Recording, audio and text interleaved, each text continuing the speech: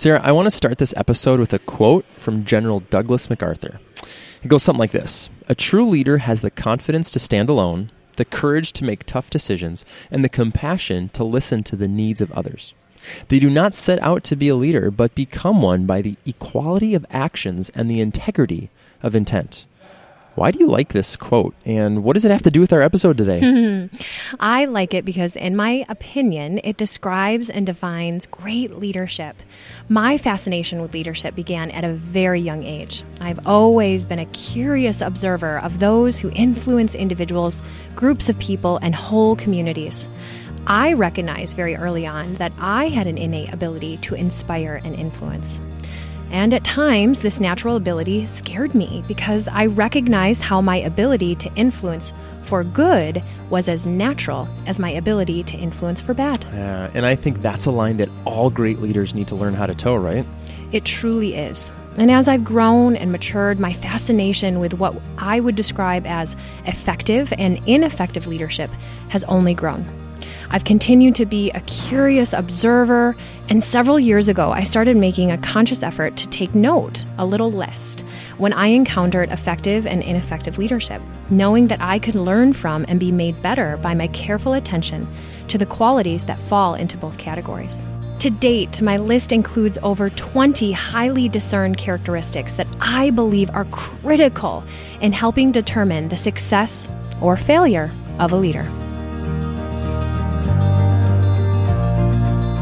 Hello and welcome to the Leadership Vision Podcast, where we share our expertise in the discovery, practice, and implementation of StrengthsFinder. For more resources about developing your strengths, the strengths of your team, or the strengths of your organization, visit us on the web at leadershipvisionconsulting.com. My name is Nathan Freeberg. And I'm Sara Schlipp-Riedel. Hello, Sarah. Hi, Nathan. And today on the podcast, as we record down here in the hustle and bustle of our co-working space in downtown Minneapolis, we're going to be talking about 5 of the leadership qualities from Sarah's list. That's right. The 5 characteristics that I chose to focus on for this piece are those that I wouldn't define as needing to be innate in a person to leverage effectively. Rather, these are areas in which all individuals aspiring to effective leadership can practice and pay attention to. Exactly. And this list is not exhaustive, but it's just a glimpse into some of the things that we value when it comes to the big topic of leadership. So, Sarah, the 5 traits of effective leaders that we're going to be talking about today are, number 1, innate capacities and blind spots. Number 2, or the second idea being that leaders are lifelong learners.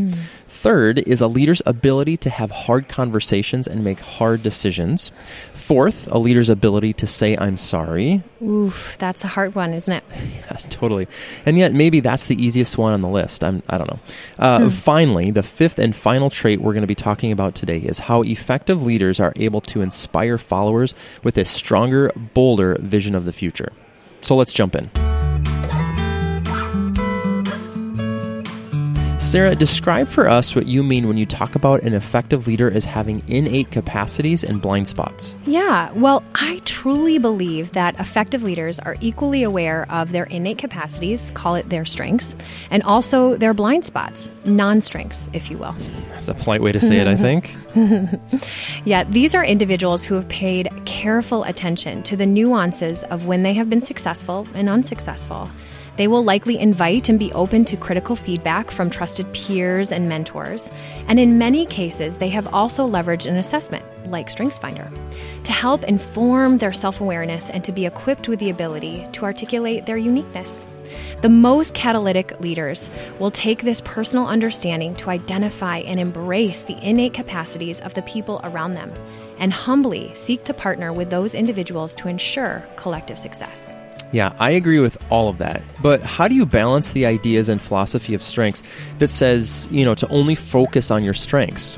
And also with this idea of being aware of your blind spots. I guess I'm asking how you do both. Yeah, that's good. That's good. I think it really comes down to practice and paying attention. Practice in moving through things and paying attention to how it is you have shown up, how you have approached any given thing, and then, paying attention to how the people who are impacted by your approach, how they responded, what was the outcome, And in that, I think we begin to naturally identify where it is we've been successful and maybe where we miss some things. Where do we misstep? I like that. So it's not ignoring certain things. It's just really paying attention. That's good. So let's hit on your second trait here, and that's about learning. Effective leaders never stop learning. No, they really don't. Effective leaders I've seen and worked closely with have never believed that they have arrived. They understand that years of experience and professional practice mean nothing if at some point they allow themselves to become complacent. They recognize that their area of professional practice is ever-changing and evolving. They also recognize the journey to self-awareness is a never-ending one. Effective leaders will continue to challenge themselves to deepen their understanding of their respective industry and the people who are following them. This posture is critical to inspiring respect and admiration when leading a team. Those being led value the idea that the collective is growing together. Sara, I read somewhere once that the closer a surgeon is to medical school, the more effective they are.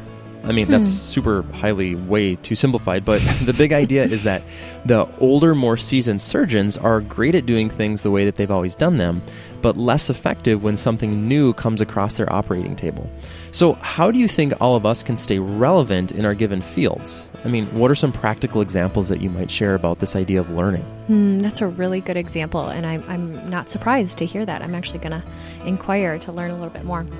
And I think you posed another great question, and I think I would say first, it's critical to stay curious, and not just in your given field. Read widely, listen to podcasts like this one, subscribe to blogs and journals. That's all the low-hanging fruit. I think to be really intentional about this, all of us need a professional mentor of some form, someone who can speak critically to us in constructive ways, someone who can not only tell us when we've messed up or misstepped, but who can give us homework, so to speak, that will challenge us to expand our thinking about our given topic. Totally. And I also think that peer groups can do this.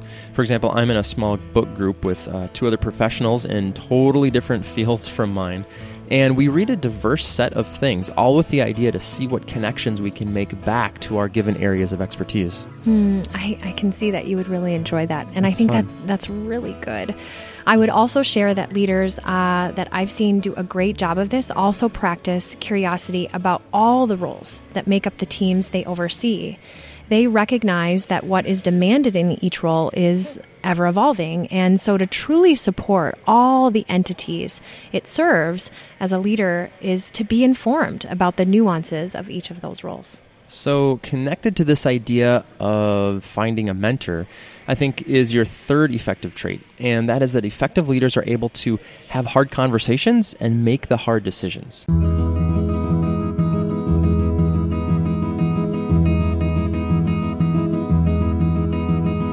Are you just talking about giving feedback here?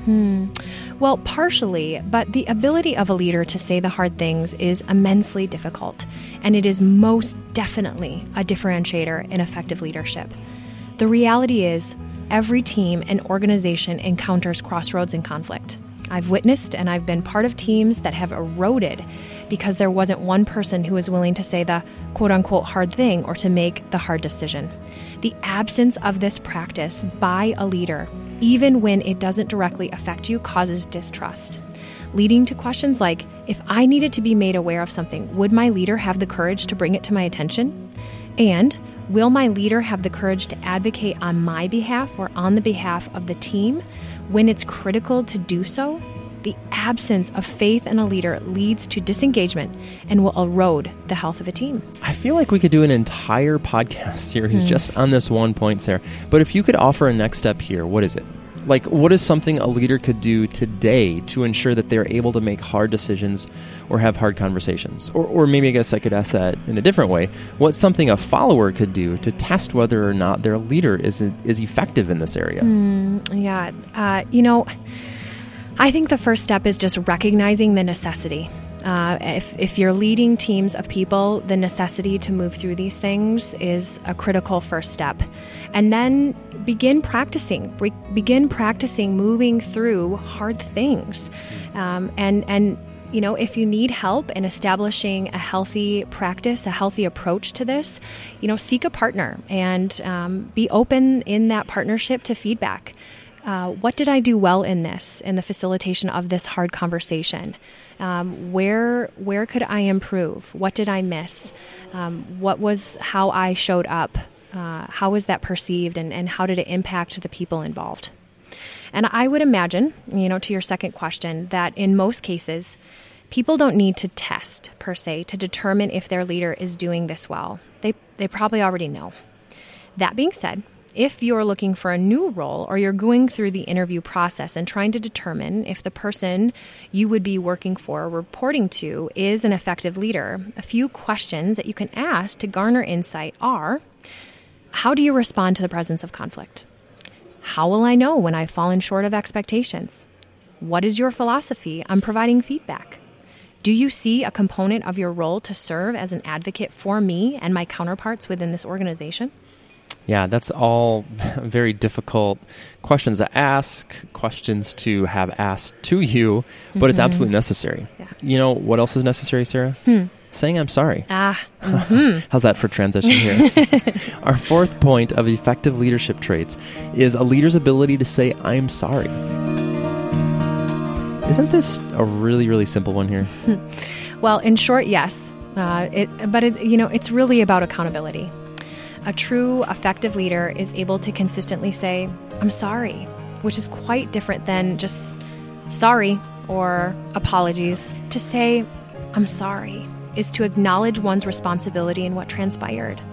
Owning that a mistake was made, even if we don't fully understand or agree with the perception of our actions.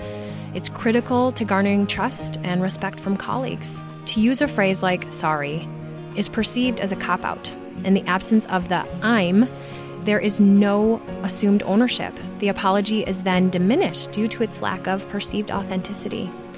Over time, the culture of taking responsibility for one's actions and the assumed grace for when mistakes are made is diminished, which will, inevitably erode trust and accountability. Yeah, I get that. But what about the leader who apologizes too quickly or too often? I think sometimes, that can be seen as weak or, maybe inauthentic if they just are constantly saying I'm sorry because they just jump too quickly to the I'm sorry. And I mean, honestly, sometimes people, I think, want to wallow a little bit in that grief and maybe make that leader or that person who has wronged them feel bad. Yeah. Well, I don't think that there's weakness in an authentic apology. True. I think the apology you're describing is very real. And it's one that we probably all encounter on a regular basis. And it's what I would call a dismissive apology. We all know an authentic apology when we encounter one. A person sits across from you, they make eye contact, and take responsibility for how they've wronged you. I think we need to do more of this, even if we think that the other person might be partially to blame for it. I think sometimes being the first one to say I'm sorry can really move towards something greater and better. Yeah. So this leads us to our final point, Sarah, which is that effective leaders, speaking about moving forward, have an ability to cast a clear vision of the future. Tell us about this one. Because I think this is most often what many people think about as the primary role, maybe the only role of a leader. Well, it's certainly critical. And I don't disagree with you that it is perceived to be the primary role of an effective leader. The most inspiring leaders that I've encountered certainly have that distinct ability to articulate a clear vision. They know where we're going, and they can name the role we all play in getting there. And from vision, in my opinion, comes strategy, role clarity, and organizational identity. In the crafting of this vision, those leaders have likely had thoughtful conversations with all the quote-unquote key players to ensure all parties are on board and in alignment. And without vision, there's no purpose. And in the absence of clear purpose, a team and an organization will revolve around things of inconsequence. I've observed this many times. When a collective doesn't know where they're going, they flounder, focusing on the latest drama or event of inconsequence. Visionaries remind us that we are a part of something bigger than ourselves, They inspire us to grow and stretch, and they celebrate our contributions along the way to assure us we're on the right path. Can you think of a specific example of this? Maybe both someone who has clearly articulated this and someone who hasn't? Yeah, definitely. So in my career before coming to Leadership Vision in a full-time capacity, I worked in the field of institutional advancement. And that is the fund and friend-raising arm of most nonprofit organizations. And if you're familiar with this work at all, you know that there are things called campaigns. And these are fundraising initiatives where a substantial amount of money is going to be raised in a relatively short period of time. And the parameters of these campaigns are often determined and outlined by the administrators and oftentimes board of trustees. And so that comes down the pike, and an advancement team is charged with adopting this initiative. And I've been part of teams where, I've had two very distinct experiences where a great leader had the ability to adopt this initiative, speak and cast vision into this initiative, articulating the roles that each of us was going to play that would lead to the successful completion of this articulated initiative. And we were able to kind of form a distinct identity in this time that really made us all feel like we were a part of it. And they weren't only able to do that for our team, they were also equipping us with the ability to do the same, to bring those donors and even those internal constituents into the fold, to make us all feel like we were distinctly a part of something. That's cool. And, sort of the opposite of that experience was, someone who was unable to do any of that. And as a team, we really floundered and swirled around, how were we going to get this done? And it was painful and just not a good experience. A good experience. Yes. Well, I think that's such a great example of the effectiveness and ineffectiveness right there of that leader when they can cast that, and how much more, or rather how harder you and your colleagues are willing to work than when not. So, Sara, thanks for sharing these 5 traits with us. I really look forward to talking with you again about some of the other traits on the list as we kind of unpack all 20 plus of them, or whatever that is. And growing. Over the next, weeks and months here. Now for something very practical for the listeners, here's what we'd like you to do. Reflect back on your life. You can just stick to your professional experiences or personal, kind of whatever you want, I guess. So who are the individuals that have meaningfully shaped who you are up until this point? Oh, I love this. So which leadership traits did they exhibit that you admire? MacArthur said it well: a person does not set out to be a leader, but becomes one by the equality of actions and the integrity of intent. What this suggests to me is that being an effective leader can take years of practice, many critical conversations, and an unwavering commitment to something bigger than ourselves. So true. Wise words, Sara. Wise words. Thank you for sharing your list with us. You're so welcome. It's something I'm very passionate about. Yes, clearly you are. And thank you for listening to the Leadership Vision podcast, sharing our expertise in the discovery, practice, and implementation of StrengthsFinder. Subscribe to the Leadership Vision podcast on Apple Podcasts or wherever you listen. For more resources about developing your strengths, the strengths of your team, or the strengths of your organization, visit us on the web at leadershipvisionconsulting.com. I'm Nathan Freeberg. And I'm Sara Schlipp-Riedel. Thanks for listening.